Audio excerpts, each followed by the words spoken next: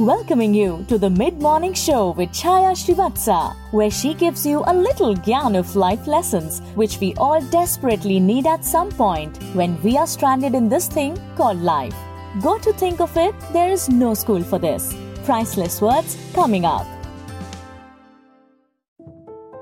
Hello and welcome to my mid-morning show. I'm talking about etiquette. Etiquette is not about using the right crockery or cutlery at the dining table. It's more than that. It's about care and concern. And like I said earlier, charity begins at home. Etiquette also starts at home. What do we mean by care? Caring for each other at home, especially now when stay at home has become lifestyle now. Care for each other's feelings, each other's needs, each other's happiness. And concern for not only your family, but outside your home also. Especially now, make sure that you follow protocols, masking, distance. All these things are called being concerned about others, not just yourself. And etiquette is about concern for others.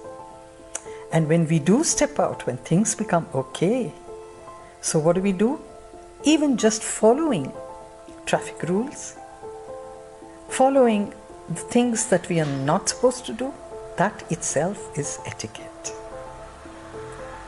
I hope you're with me. Yes. Etiquette is about the way we live our life, the way we lead our day-to-day life. We think it is about manners. Yes, but if we live our life the way we should live, that itself is good manners. Don't you think so?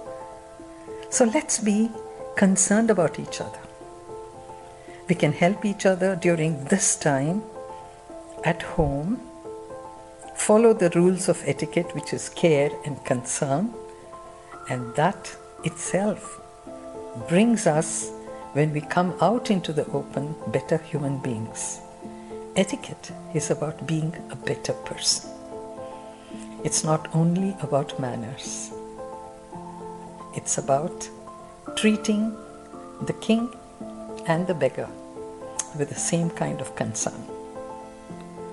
Okay? And while you think about it, I will say, Tagda raho. Be safe, strong, healthy, and happy.